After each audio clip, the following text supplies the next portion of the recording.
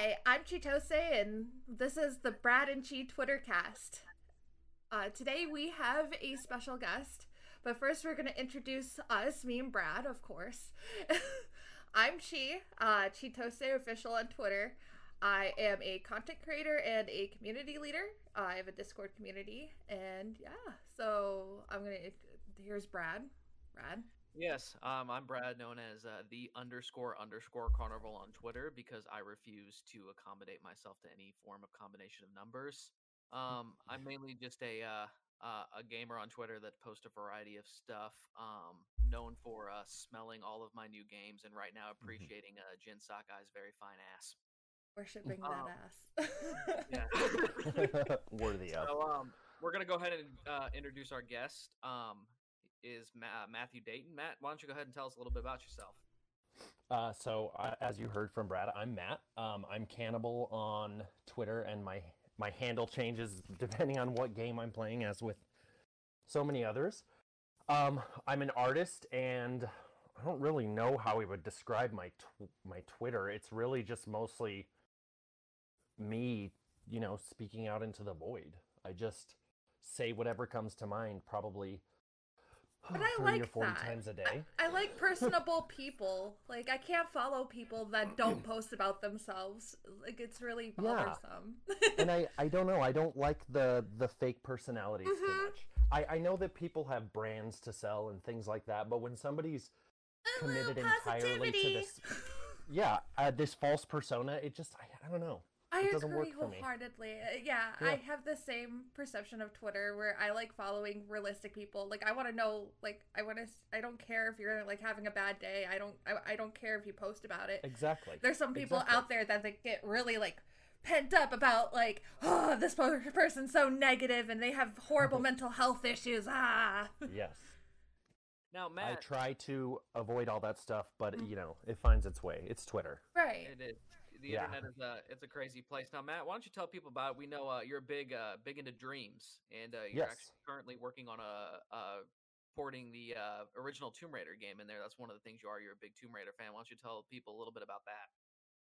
So early on, obviously, Dreams was announced like 8 years ago at this point, and I immediately, from their first show, was probably more hyped for Dreams than I've ever been for any app or game I've ever seen in my life, and I don't know why.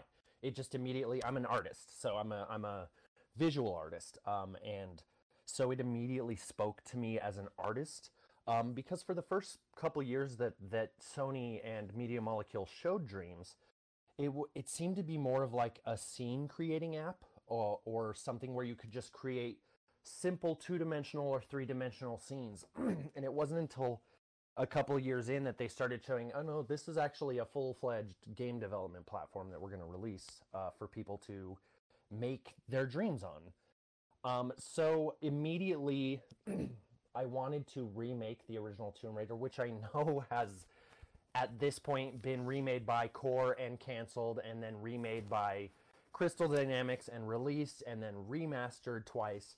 So I But know that it's it's such been a good remade several game. times. It's one of my But favorite I, games. So. yeah, it will always speak to me. It was the first game that I ever bought with my own money when I was 13 years old, and yeah, it was birthday money, so it wasn't really my own.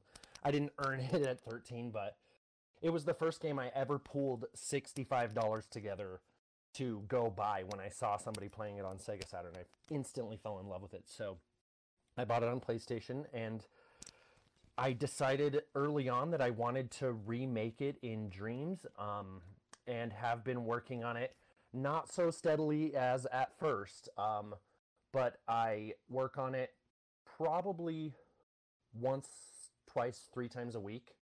And I'm currently on the fifth level of the game, and I think there's like 16 or 17 levels on the original Tomb Raider, so I've got some serious work cut out for me. And it also, unfortunately, the worst part about it is that the first thing that I ever made in Dreams was the first level of Tomb Raider, and then the last thing that I ever made in Dreams was the last level that I made in Tomb Raider. So the dichotomy in playability and level design is huge between the first level and the fourth level. But yeah, it's that's basically what I've been doing with Dreams. I've been making original content as well in there, and I sculpt and I draw and I make animations. But Tomb Raider always calls me back. Do you have to replay the game several times, or do you just have the whole game memorized?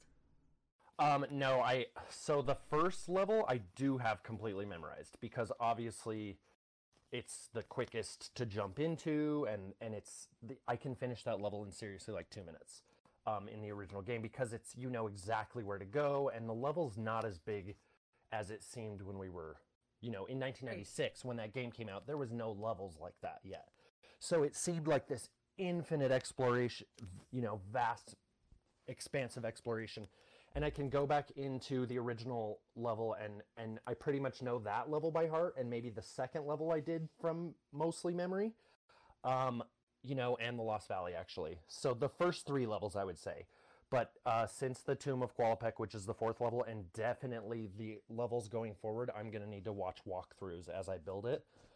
Just to get simple references of the traps and puzzles. And I do change things up a little bit because I don't want players going in that know Tomb Raider to know exactly what to do right away. But for the most part, it's a pretty faithful remake. So I do watch playthroughs on YouTube. And I take snapshots of it for references for art and design. That's a lot of talent. Oh my Thanks. I'm really impressed. Thank you. For those of you listening, Matt shares a lot of his Tomb Raider progress updates and all of his other Dreams updates on his Twitter page. So if you're curious and following that journey and looking more into it, go ahead and give him a follow on Twitter. He's also very personable too, which that's what I like about Matthew. So I'm like, no, I try to be. So definitely perhaps good. Too much of my time on Twitter, but I love it. No, I'm the same way. Like 16 times a day, I swear. So that's the whole point of this podcast. So it's like we decided probably around the June that we wanted to bring the community a lot closer. Like we noticed a lot of separation with a certain incident with a person in the Final Fantasy community that was like, I'm pretty sure you probably know what I'm talking about. Yeah. And we wanted to bring the community together and like introduce people and like maybe like say, hey, like, I don't know. I don't know how to describe it. Yeah, I appreciate it. I think it's a good idea. With us being in a pretty much all digital world right now, us extroverts are really struggling. So I appreciate any interaction and all interaction. Twitter and online world has been my saving grace, I swear. Yeah, no, same. So, I'm an extreme extrovert and I work a lot. And so Twitter's like, and I feel like in the last, and it's probably because we're all stuck in front of our screens right now, but I feel like in the last year, I've come across so many people on Twitter that I don't understand how I didn't come across before. Like, friends of friends that have as many followers or mutuals as I do that I've just literally never once seen a post of theirs. Yep. And I was like the same about you. Like I think I saw you maybe too. once or twice, but I'm like, oh, okay, you're friends with like all of my friends. Exactly. So that's the whole point of this podcast is to really try to introduce everybody, bring them together, like bring various different people, talk about different games and such. So I'm glad that you're able to be here today. Yes, me too. Thank you. Thanks for having me. Yeah, we're very honored, and we're hoping, like I said, this will bring more friendships for everybody, that people will start seeing their friendships grow on here. And I hope so. So the purpose of this specific episode is we're going to be talking about a variety of topics today, starting with the PlayStation 5, its launch, kind of what's going up, and then the very interesting announced KFC console, which apparently is real according to the internet. And KFC itself, and then finally we're going to top it off with it being a new year, just kind of talking about a few of the big 2021 releases, kind of what we're most hyped about, and kind of kick off the new year here. So, Matt, I know you're a lifelong PlayStation gamer, big fan of PlayStation. Yes. You were able to secure a PlayStation 5 at launch, I believe, pre-order. I still don't have one, so congrats. Thanks. So we'll start off with that. So Matt, you got yours through pre-order, correct? Yes, I did on Amazon. Awesome. So why don't you talk about what are your initial thoughts been about the PlayStation 5? Has it been a game changer for it? Is it exciting? Should people really be jumping on this as quickly as possible? I'm going to sound really biased. I would definitely say yes. Anybody that knows me knows that comes from a place of, like you said, I really do love PlayStation. I do also love Nintendo. I love video games. I love PC. I love video games. So PlayStation has just, it came out in my formative years, and that's probably why I took such a connection to it, versus, growing up with Atari and Nintendo and Sega. I don't know, PlayStation just taught me that stories can be, and this isn't fair to Nintendo, having, they've had some mature content as well. It was just, for some reason, when PlayStation came out, all of the games that I got for it from the get-go spoke to me in a way that was more of a story-driven. I agree with you. And kind of let me be like, wait, video games can be for adults. I'm playing something that I'm probably too young for right now. So I got the PlayStation around 2002. I was about 10 years old. I bought, same story as you, bought it with my own money, bought my first game with my own money, with my birthday money. And same thing, I was more attracted to the adult-like games of the PlayStation 1 than I was to Nintendo. I love Nintendo, don't get me wrong. Exactly, but the games at the time, I really much more enjoyed. Absolutely. And it wasn't so much that I spent, probably over 100 hours in front of Ocarina of Time just running around. Mario 64, same thing. I love Mario I played 64. all kinds of racing games and games on Nintendo 64, and I absolutely love that console and always will. But the games that were out at the time were more like Conker and Mario, and there were story-driven games like Final Fantasy VI was on Super Nintendo, and I absolutely fell in love with that story. Oh, good. There was just something more decidedly adult, I guess, about the games when I played them, like Metal Gear Solid and I'm talking about a couple years into PlayStation's existence. Right. I kind of went back, but we were talking about the PS5 launch. I just wanted to give a basis as to why I would say, from my perspective, why it's absolutely worth it. I mean, the backward compatibility is not, I know that this is not fair to people. I have a giant collection of video games. I don't even really care about the backward compatibility. I've probably spent a total of 3 or 4 hours using backward compatibility. So that does limit some of the usability of the PS5 for me, because obviously there's only 12, 15 games out for it right now. Correct. So if none of those games speak to you, the biggest one for me is Demon's Souls. I've always loved Demon's Souls. I've always loved Souls games. Demon's Souls sold me the second it came out on PS3, and I played the shit out of it. So, if that game doesn't speak to you, there's really not much else on PS5 that you can't play on PS4. I'm one of those people that wait a year after a console comes out because of the exclusive games, and sure, yeah. And the game I'm waiting for is, we're going to talk about that later, hasn't come out yet, or they don't even have a date for it yet. So, of course, I'm going to wait on that. But just hearing about the PlayStation release and the Xbox release, which, I mean, I'm sure we'll touch a little bit about Xbox as well. We can't really, completely be biased about, even though we're all PlayStation gamers. Yes. So, I mean... So, I would say, if you're a hardcore gamer, like me, and I know you both are. I'm not saying you're not a hardcore gamer because you didn't buy console on launch. If you're a fanatic like me, then absolutely it's worth it. My PS5 has not gotten a moment's rest. I have played it non-stop since I bought it, and part of that, to be fair, is Dreams, so I am using the backward compatibility, despite what I just said. I am playing Dreams constantly still. What do you think of so the backward compatibility, oh my god, I love it. I took it out of the package and I put it in my hands and I was like, man, this feels like, I don't know, I want to say the 4 really disappointed me, because the battery life was absolutely terrible on it. I mean, laughably terrible. But With it's Dreams, all around vibration, though. No, the PS5 controller is fantastic. Yeah, okay. The PS4 controller battery drove me nuts. Okay, yeah. Because with Dreams, you use motion input, so I'm not kidding you. Those controllers lasted 3.5 hours for me. And I have 14 of them. And every single controller that I have has a broken button or a stuck part, and they came that way. And so I just picking up the DualSense, I immediately felt like, oh, this is not cheap. And the DualShock 4 felt a little cheap to me always. I thought I was excessive with 3 controllers, like 14 controllers. Do you like the colors of them? Are you like me, where you're just like? Yes. Let me just say that I don't buy all those controllers. Okay. I'll usually buy 4 controllers. I had kids. I had 3 kids when the PlayStation 4 came out. And they wanted to play all the multiplayer games with me, so I bought 4 black controllers. Well, you know, the one that came with it, and then I bought 3. A friend of mine, 2 friends of mine, would buy me a colored controller for every birthday and every Christmas. So whatever was out, I would get for birthday or Christmas. So that is how I ended up with so many controllers.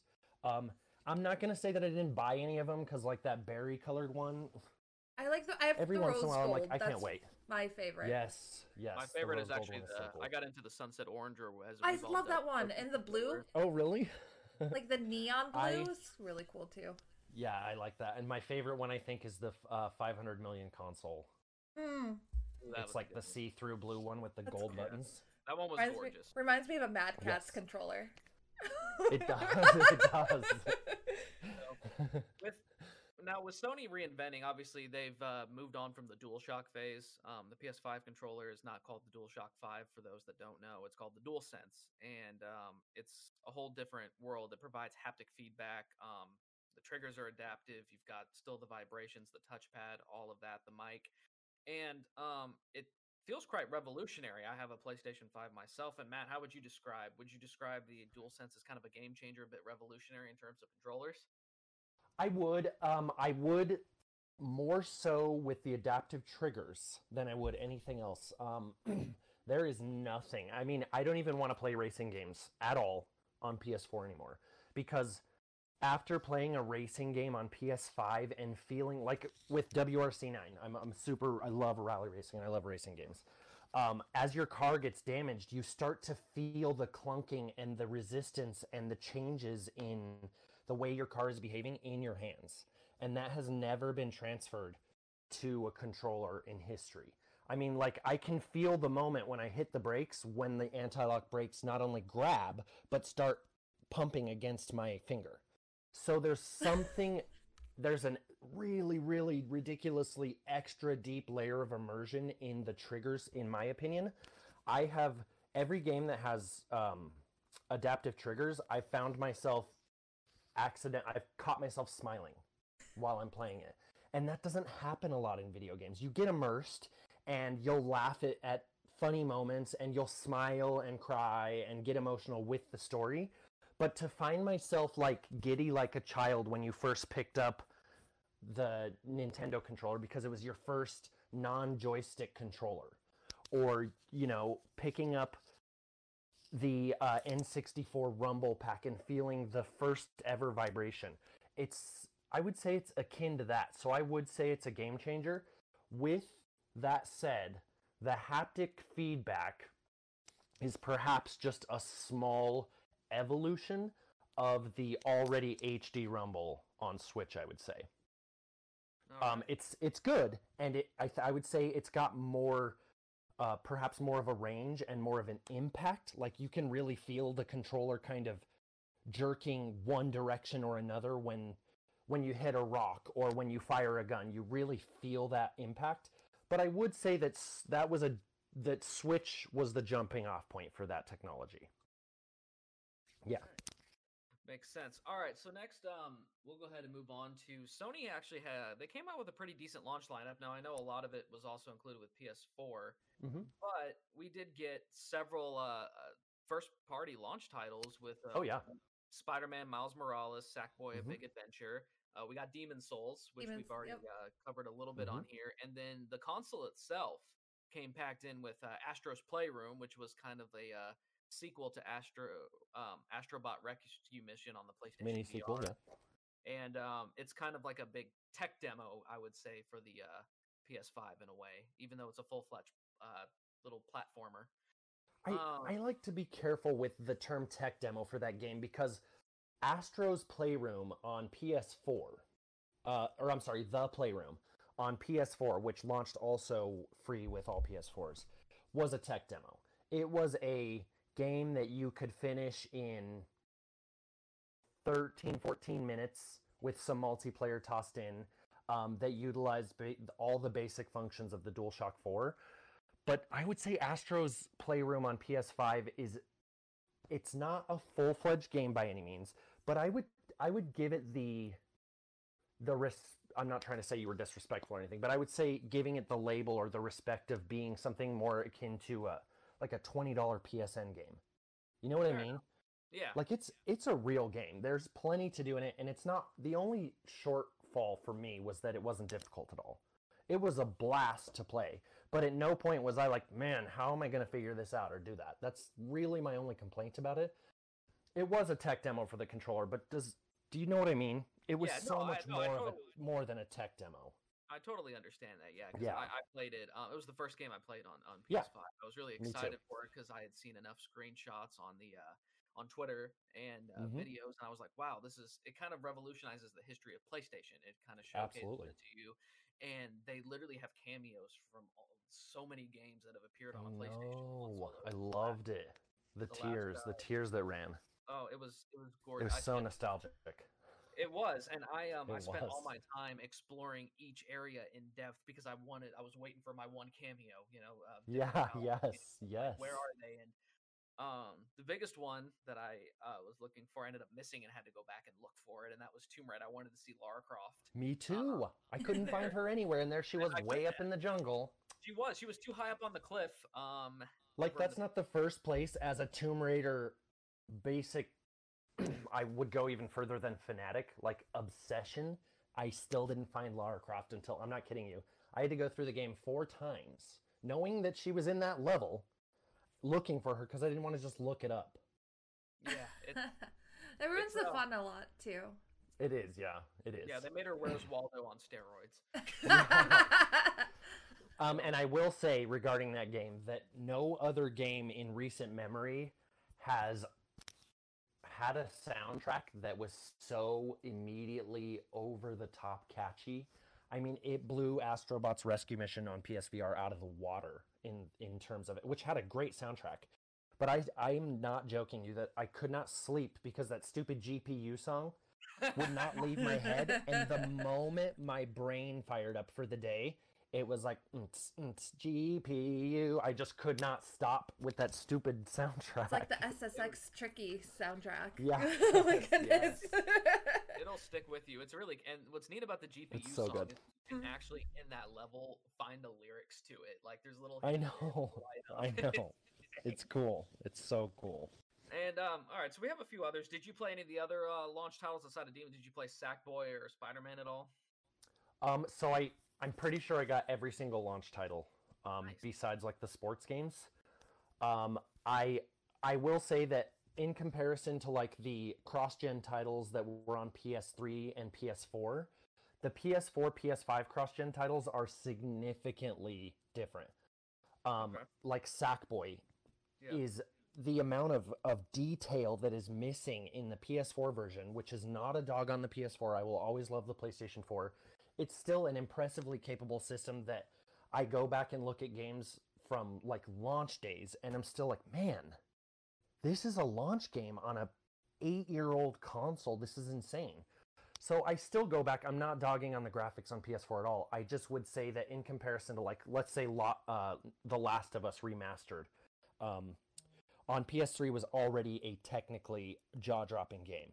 When they released it on PS4, they did add some to the lighting and the frames. You know, the frames were bumped up to 60 frames per second in one mode and then 4K 30 in the other.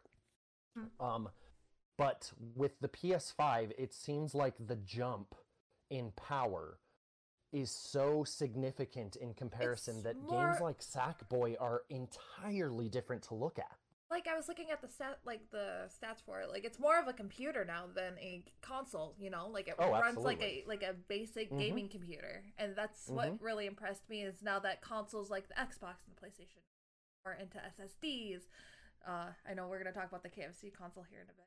Yeah. I noticed that they were talking about putting an SSD in that, and like it's so impressive because I'm primarily a PC gamer, and going and looking at these consoles, it makes me like, oh well, they're catching up to PC gaming, and like now, and a lot of games are going on cross consoles, like different titles are going on cross consoles. Not really a big deal to like have all of the consoles right away, like if you just buy them, because all the like all the titles are sporadically going to go out on all the consoles. Absolutely, it seems like. I think that's always been a discussion, is consoles catching up to PC, which, as we all, anybody out there with any semblance of intelligence knows that's absolutely impossible. Anybody with $1,000 more can outbuy anybody else's PC, basically. That's why I said base gaming PC. I didn't want to like make it sound like, oh, it's like liquid cooling. I think it's no, of course, I know you're not saying that at all. I'm just saying that I think that what causes that discussion is that games for PC, with some exception, I don't want to say PC doesn't have exclusives or anything, but PC games have to be developed for a breadth of GPUs, CPUs, and HDD, SSD combinations. Whereas a console game, until last generation, was developed for, one set of consoles. So there was only 2 GPUs and 2 CPUs they were ever really concerned about. So you see games like God of War and Uncharted 4 looking, by some people's words, better than anything on PC, and that's only because it's so hyper optimized for the chipset in the console. So it's hard to not say, man, they're close to PC with this console or that console, but it's just a matter of because the games can be so hyper optimized. And that's why games are released 6 months to a year after they're released on consoles, because they're working on the FPS, the graphics, the lighting, and all that. Mm-hmm. Yeah, that's a problem about being a PC gamer. PCs are the generators of CGI, and they create all of that. So that's not real time, that's all process, but it has to render it using its GPU and CPU, so it's doing it in real time on its brain. So computers will always be so much more advanced than consoles can ever be, but I think that's what makes consoles, it's special because companies like Microsoft and Sony and Nintendo have to be like, man, we can't make a $2,000 dual GPU powerhouse. We have to figure out how to impress people that can't spend more than $400 or $500. Right. So I think that's what makes consoles, and I'm not saying PCs are not special, because again, I love PCs. I love what they bring to the table. No, I love PC gaming. both. I grew up with it, and I played PC a ton. So I will always have a special place in my heart for PC gaming as well. I just think that's kind of what makes consoles special. I agree wholeheartedly too, and I feel like the consoles give you more portability and more. Sure. There's just good things about everything. To be fair to the PC market, companies like Nvidia and AMD build those GPUs with just as much love as any console manufacturer. Yeah, so it exists in the PC world too. It's just not fair to companies like AMD and Nvidia that create things like Titans, and no developer can really fairly take advantage of that without leaving people out. Which is also true of PS5 release. I mean, games like Demon's Souls could never run on PS4, and so if you're not going to buy a PS5, you're left out. So I guess that's just gaming.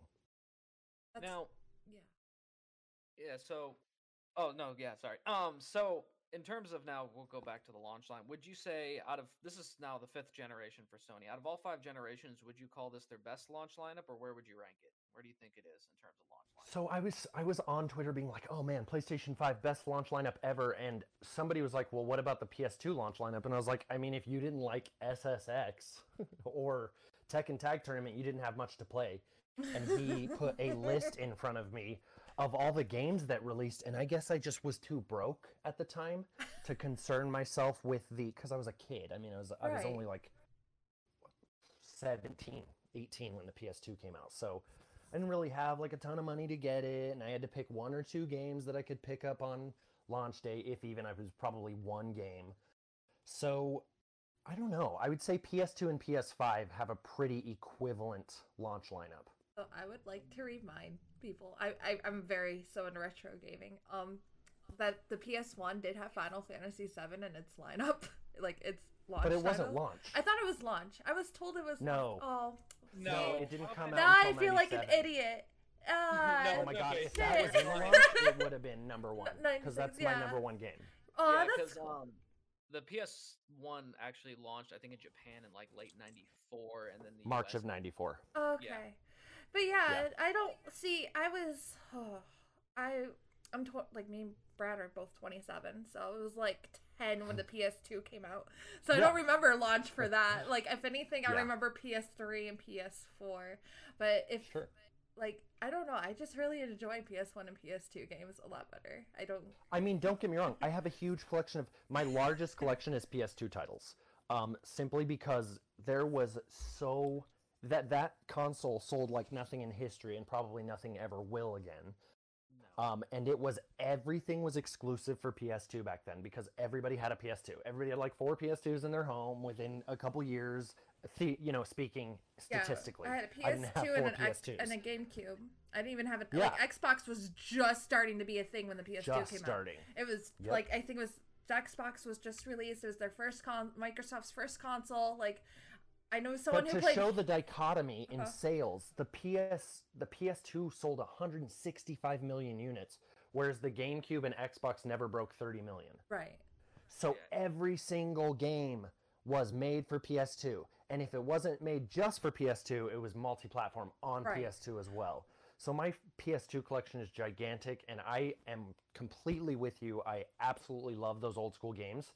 I would rather go back and play a PS1 or a PS2 game than a PS3 or a PS4 game. Yeah, I I'm didn't not the play same during the. way.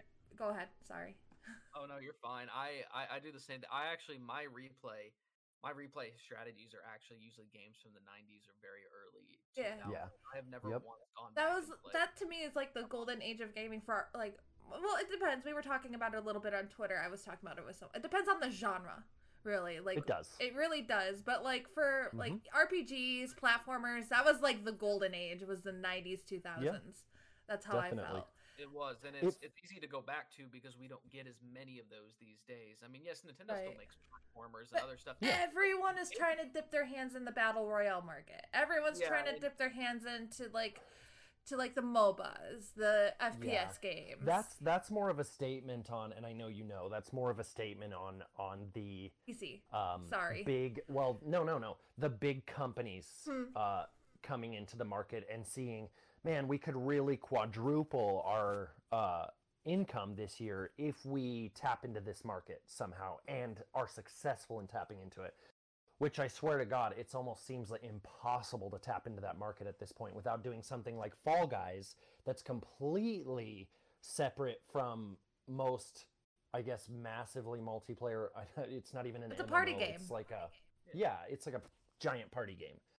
So I agree with you. It's definitely going more toward that, but we do see a lot. I think we see a lot of creativity that wasn't allowed in those early days. I know that sounds backward compared to what we were just saying, but back in the day, to take a risk with something like Tomb Raider, that company had 6 people working for it, including the composer. So they were taking a huge risk, spending every last dollar they had to get that pressed to discs, pay a publisher to push it out the, or I'm sorry, have a publisher pay to push it out the door. Whereas nowadays, there's a lot more accessibility for people like you and I to release like a $10 or $15 game on the PSN. You know, there's so many games out there now made by one person. Or like, yeah, I'm a big indie game person too. So, me too. Like, yeah, and so while I will say that there was maybe more focus on platforms and stuff back then, it was all mainstream platforms. And nowadays you have a lot more choices. Right. I don't just have to play Mario or Crash Bandicoot. Now there's like 20 platformers made by 1 or 2 people. So I think I would say that gaming, I would say that was kind of a golden age, but gaming feels like it works more as like swells and shrinks. Does that make sense? Yeah, I Like agree. there was a huge insurgence of platformers in the 90s, and then they kind of disappeared on the PS3, Xbox 360 era. Yeah. And now they're kind of coming back on the PS4, PS5 era. By, So like you said, indie developers and such like that. yeah. And So I don't know. It's because it's a brand new market and it's unventured territory. It's hard. It's hard to analyze it. Now with the any console launch, and I think especially with the PlayStation 5 and the Xbox Series X, we do have the issues of stock issues, scalpers, and with the rise of the internet, bots, which have plagued this kind of launch lineup and have given well, a lot of gamers that would actually use the console and not try to profit off of it, the just it's taken it from their hands. A lot of people Yeah. aren't able to get it to play it because there's people out here basically robbing people of the consoles to Yeah. make a quick buck. So why don't you tell us your bit of thoughts on that? I know scalping is a lot of us don't agree with it. It's frustrating because you're literally taking something you have no desire, you have no interest in it. Basically, you are buying something to deprive somebody else of it to make a profit off of it. You're Which- capitalizing on something you don't deserve to capitalize on. Exactly. That's So, a great way to can put I it. give? So Yeah. I want to give a little different of a different perspective too. Yeah. Me and Cthulhu actually were having a discussion about this, and he like is very he says it's kind of like Sony's fault because there's actually like people willing to buy those. Like if people stopped buying them for like $1,000 at lunch, and like Sony like took care of it a lot better and made sure like scalpers didn't like, or like Walmart or like Best Buy, like these people like are allowing these like this technology to like buy them out of all their PlayStation 5s instead of. So I understand like saying the company should do something about it, but the issue is that these bots that these people have set up, these scalpers have set up to buy 3,500 consoles at once, are in every sense of the word a real human being. There's no way for any company, website, or enterprise to stop them. And it sucks. It really is terrible that there are people that are so greedy and That's what depraved I'm out there saying. that they would set up for that. I If struggle people to... stopped buying these $1,000 consoles and actually just Right. like ignored these scalpers and just waited until they got enough in, because now they're starting like it's January 10th. They're starting to Yeah. like actually like regulate it, and they're doing a lot better of a job Right. now. Yeah. But like if they would have like, I think this has been the hardest launch they've ever had. With Well, Definitely. scalpers. you have a global pandemic being part of the problem too. That's And I true. think that's what makes the scalpers even worse, though, is that they're Yeah. literally taking advantage of people during a global pandemic. A And- forced online distribution. Yes, because Yeah. stores are not putting them in because they don't want people fighting over them and causing a super Right. spreader, which is valid. Sony and Microsoft have specifically requested that retailers do not put these consoles in the stores. And now, granted, some Right. of those Walmart violated those rules several times, and I believe got in trouble with Sony and Microsoft. Didn't for doing it. GameStop also sell theirs in stores as GameStop well? did it too. They did one. So I would, to some degree, I would blame GameStop for the entire launch debacle, because I watched the entire presentation from Sony, obviously, and at the end they said these will go on sale tomorrow. So basically midnight tonight. The street date will be this day. GameStop immediately started selling their stock immediately after that. So GameStop ignored Sony's street date, and then because GameStop did it, Best Buy did it. And then once Best Buy did it, every single retailer in the country besides Amazon broke street date, which doesn't make any sense to me. You already have the finite stock number that you're going to get, and GameStop selling through their 5,000 or whatever they have, just an arbitrary number, is not going to change your sales. So I don't understand why everybody did that. But I do think that this was an unprecedented situation in several ways for both Microsoft and Sony. I don't think that Sony understood the demand that they were going to have for the PS5. They probably, I remember when they were very nervous and apprehensive about the cost of the PS4, because the cost of the PS5 for the first couple years crushed it. Being $600, it really made people not attracted to it. It was a different time, apparently, because nobody's batting an eye at a $500 console anymore. That's just like, okay, I'm fine. When I saw that the price of the PS5 was going to be $500, I was like, Sony said, our sweet spot, we've discovered our sweet spot is $399. That's what all of our consoles should launch at going forward. After the PS4 launched and it was super successful, they started talking about this sweet spot for consoles, which is really $299, but $399 is still palatable within that realm. They, according to what their studies and consumers showed. So when they announced that the PS5 was going to be $500, I think that to some degree they expected, all right, so it's going to be a bit of a slow upstart because only the people that are willing to drop $500, only hardcore gamers are going to go out and do this. But everybody, since they that's what I mean. Yeah. So I think that they didn't expect the demand to be so high because the demand for the PS5 is unprecedented. Like, it's way more than even I would have expected as a fanboy. I didn't expect it to be this either. No. And I think it's fueled also by a pandemic. People have been getting back into gaming more because exactly. they're locked up. They're stuck at home. They're bored. I just put a story on my Twitter the other day about my dad wanting to get back into console gaming. He hasn't touched a console since like PS3, and it was for 10 minutes. So he asked me the other day if I have any old consoles I want to give him because he's so bored at home. And I think the broken street date from so many retailers and the demand being 4 times greater than they said they anticipated for, and then the pandemic. All 3 of those things created the worst possible environment for a healthy launch. And don't get me wrong, it's obviously been very healthy for them. Their stock is skyrocketing. They're selling every PlayStation 5 they make. But part of that is to scalpers.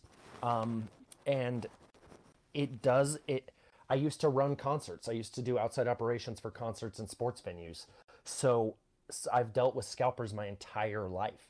And it's just such a sad situation that somebody feels that they can take something that somebody desperately wants, knowing they desperately want it, and then go be like, I know how bad you want this, so pay me 3 times for it, because they know they'll do it. And I do wish people would stop doing that, but man, when you have a kid that wants something for Christmas, or you're me, you're like a dangerous Sony it's fanboy. a bit of desperation, yeah. So I think there's more, like Brad said, there's more gamers out there now than ever. As a result of not only the pandemic, but accessibility. And for whatever reason, despite its size, the PS5 and its cost, the PS5 is just, and the Series X, which is significantly smaller, they just didn't, no matter what, they could not have planned for the amount of people, even though knowing, man, it's a pandemic, everyone's stuck at home, I still don't think they properly planned. And what more could they have done? They created the factories in June to build it. They're pumping out a PlayStation 5 right away every 1 minute. Every minute there's a whole PS5 built by the factory.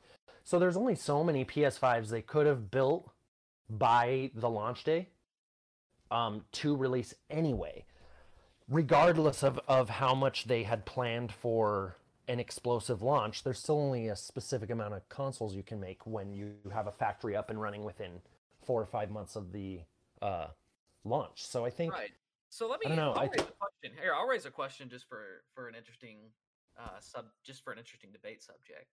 Do you think it would have been wise for maybe these companies? Obviously, you know that you have only so many, but do you think it would have been wise to let everybody pre-order it, but give them staggered dates of when they would receive the console based on when they knew they would have inventory, and then they would just be charged when they're shipped? Like, everybody could get the console, but they wouldn't be charged until that console was shipped. And yes, it might be a couple months, but do you think that would have been feasible in a way? I don't know. That's hard because that's unprecedented. Nothing has ever. Company could do that. Like, it would be so inconsistent with the customers, the consumer base. So to some degree, GameStop did that.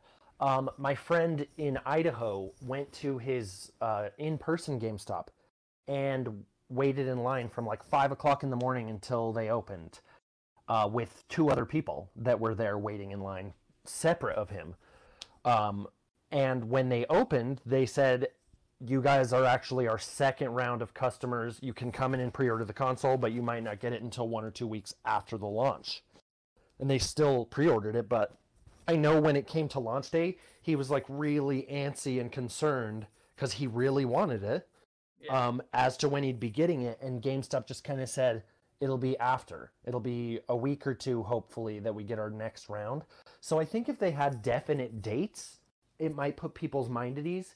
But I don't think anybody out there, based on the way that I saw people reacting to GameStop doing that, I don't think that people would be okay being like, I'm plunking down $500 and go ahead and take it out of my bank account for whenever you send the console. Okay, no, that's fair. I totally understand that. It was kind of a curiosity thing. I know because some people, Walmart did that with online. Right. That's how I got mine. They told me, here we have it.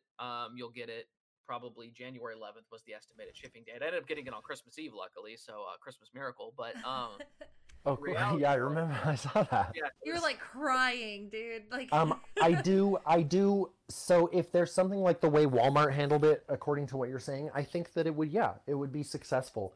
My nephew wants one really, really bad, and my mother-in-law is trying to get one, but she just keeps calling me, being like, "Where can I get one?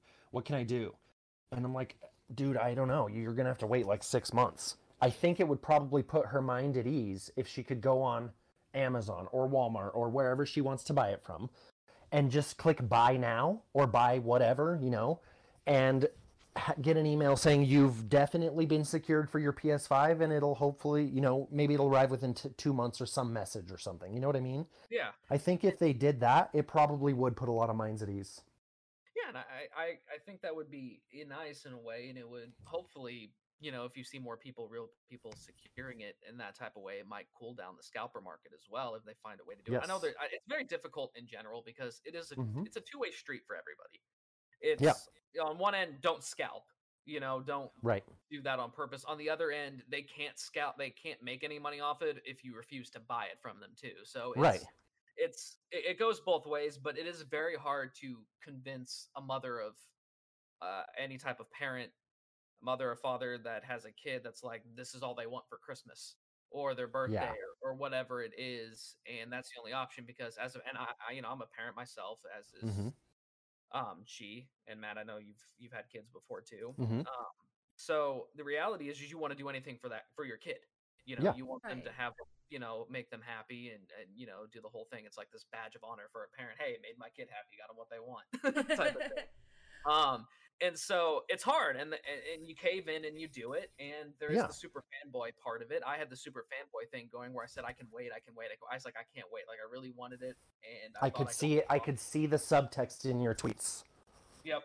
I'm a little more patient. So hard, and I couldn't. And I got desperate, and there was the fixation level on it. I even got scammed out of one. I had to deal with the whole situation with that. And then, I got the whole Walmart thing, and luckily it was out of nowhere. I had a buddy that literally works for Walmart in their computer programming department. He programs their apps. And that's awesome. Dude was like, I just got a PS5. Like, the dude hasn't owned a console since the PS3. He's a big PC gamer. He's like, hey, I just secured one to keep trying. If you got one, I was like, no. And I was like, you son of a bitch. Like, I've been chopping at the bits for this, and you logged on one day and yes.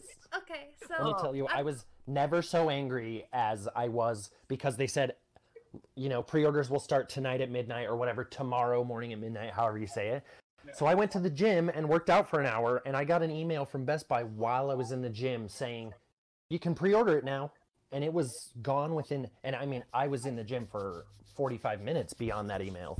It was well pre-ordered through, so I thought for sure I was not going to get one. And thankfully, a friend of mine posted, he gets notifications from Amazon when they're about to post a new product. And he sent that link to me 3 minutes before midnight. So I clicked it and there it was. So I just got really lucky. It does help that I'm like constantly out there being like, find me a PS5.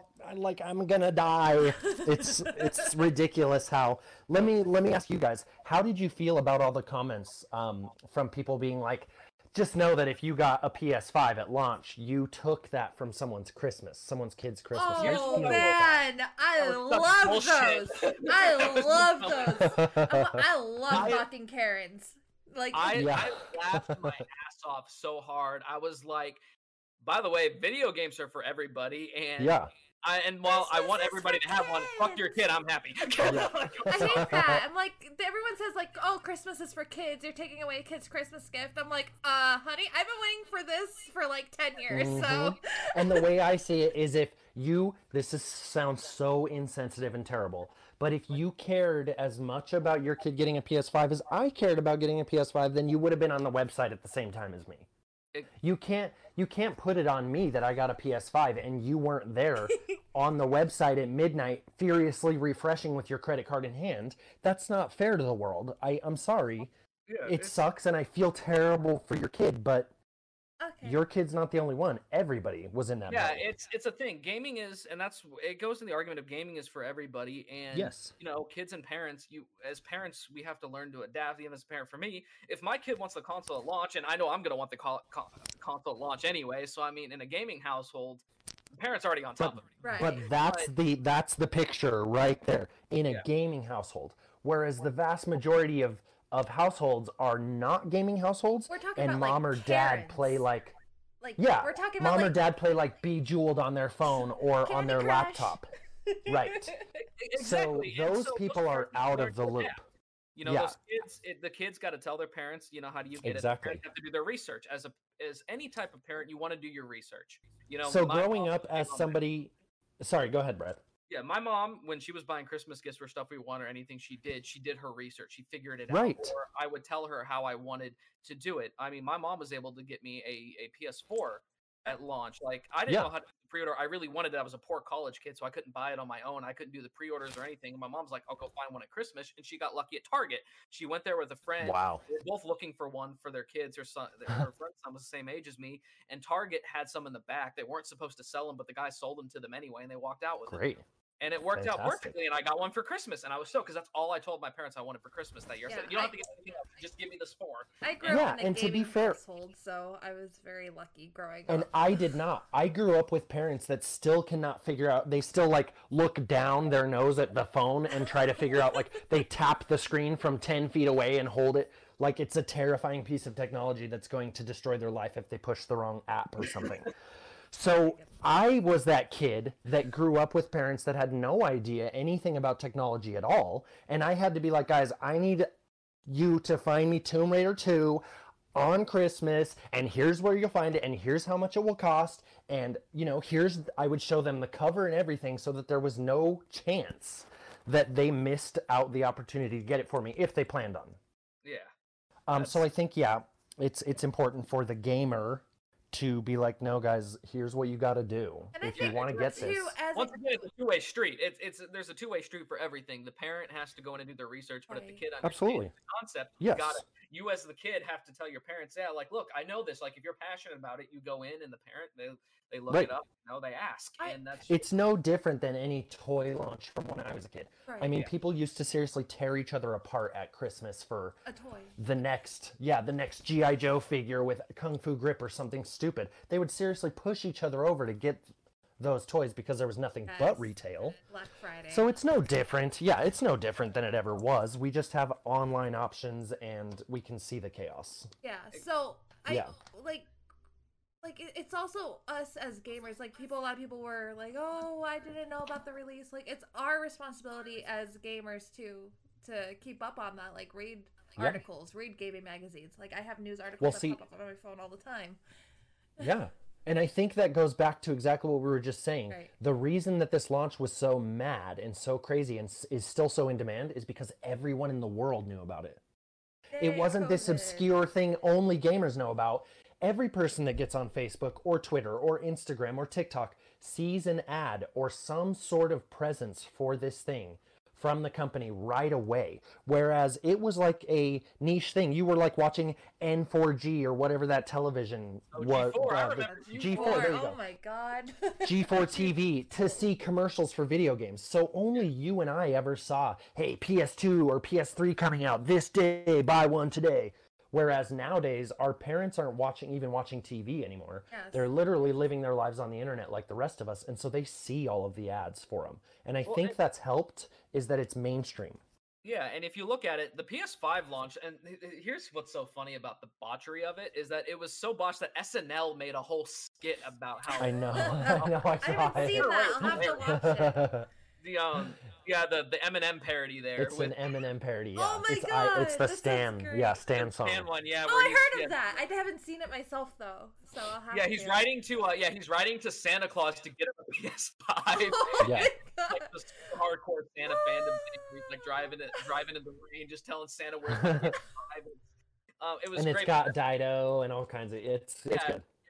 That's just how significantly famously bad this launch was, and the issues with the scalping and everything. That once Saturday Night Live parodies, it's become a big deal. Like it's an issue Absolutely. if it makes it to late night television. And I know Mhm. Europe made like laws against scalping, like they were working on a law or something like that. Okay, I heard that, and I saw this, on Twitter that someone had posted that they proposed legislation in the UK to Okay, ban. I was gonna say in the UK that makes sense. That kind of thing would never fly here. And I'm Yeah. not saying that I'm against it. It should fly here. We should be able to be like, no, it's not fair for you to take someone else's But product that my they spent freedoms. millions of billions of dollars inventing, and you capitalize on it because it's in demand to make 3 times more. I don't Yeah, agree with that, and I definitely think there should be laws. But Oh, I agree too. There needs to be some type of restriction and stuff on Yeah. that. I understand that we are in a free market, but there's like a level of free market, like basically stealing somebody else's product and making more absolutely. money is. How can Nintendo blast a family of 4 with a $16 million lawsuit for playing a game on YouTube, but scalpers can take the very product, the Nintendo Switch, and make 5 times as much on it because it's in demand? It's the same thing, and we just don't see the relationship there enough to concern ourselves with it. In addition, gaming being as big as it is, console gaming is still niche. Yes, it makes more money than any other entertainment industry and all of them combined, but console gaming is not, most families buy the new iPhone or the new Samsung or the new phone. They don't really think about the new PS5 until they see it on the shelf. Yeah. So I think that it's still kind of niche, so people don't really concern themselves with scalping laws. But like I said, when I ran concert venues and sports venues, those scalpers legally were not breaking the law unless they were within 1,000 feet of the venue. So I literally had to just walk them 1,000 feet away, and then they weren't breaking the law anymore. So the laws have to be proper and strict, but I don't think that that's something we'll ever come to. As it'll far be as very- us, Yeah. I don't think we will. It'll be Unfortunately, very difficult to do, even though, like I said, scalping has been around. Concert tickets. I heard it's really big in the sneaker market. Mhm. Oh it's- yeah, Yep. I forget about the. That's apparently where Oh. scalping began. Was the sneaker market is Yeah, kind I of where I forgot got about the that. idea of it. But that doesn't hopefully- surprise me. Yeah, no, and so you hope that things will be that eventually change. But we know right now you won't see anything in the United States. We have too much. Yeah. The United States needs I to hate focus to on. interrupt. For time purposes, You're okay. I'm going to end this episode. I'm going to start the next one. Let's do it. Yeah. So, Yeah. all right. Listen. Thank you guys for listening onto this one. I will be posting both of them at the same time, so hopefully you guys continue. All right.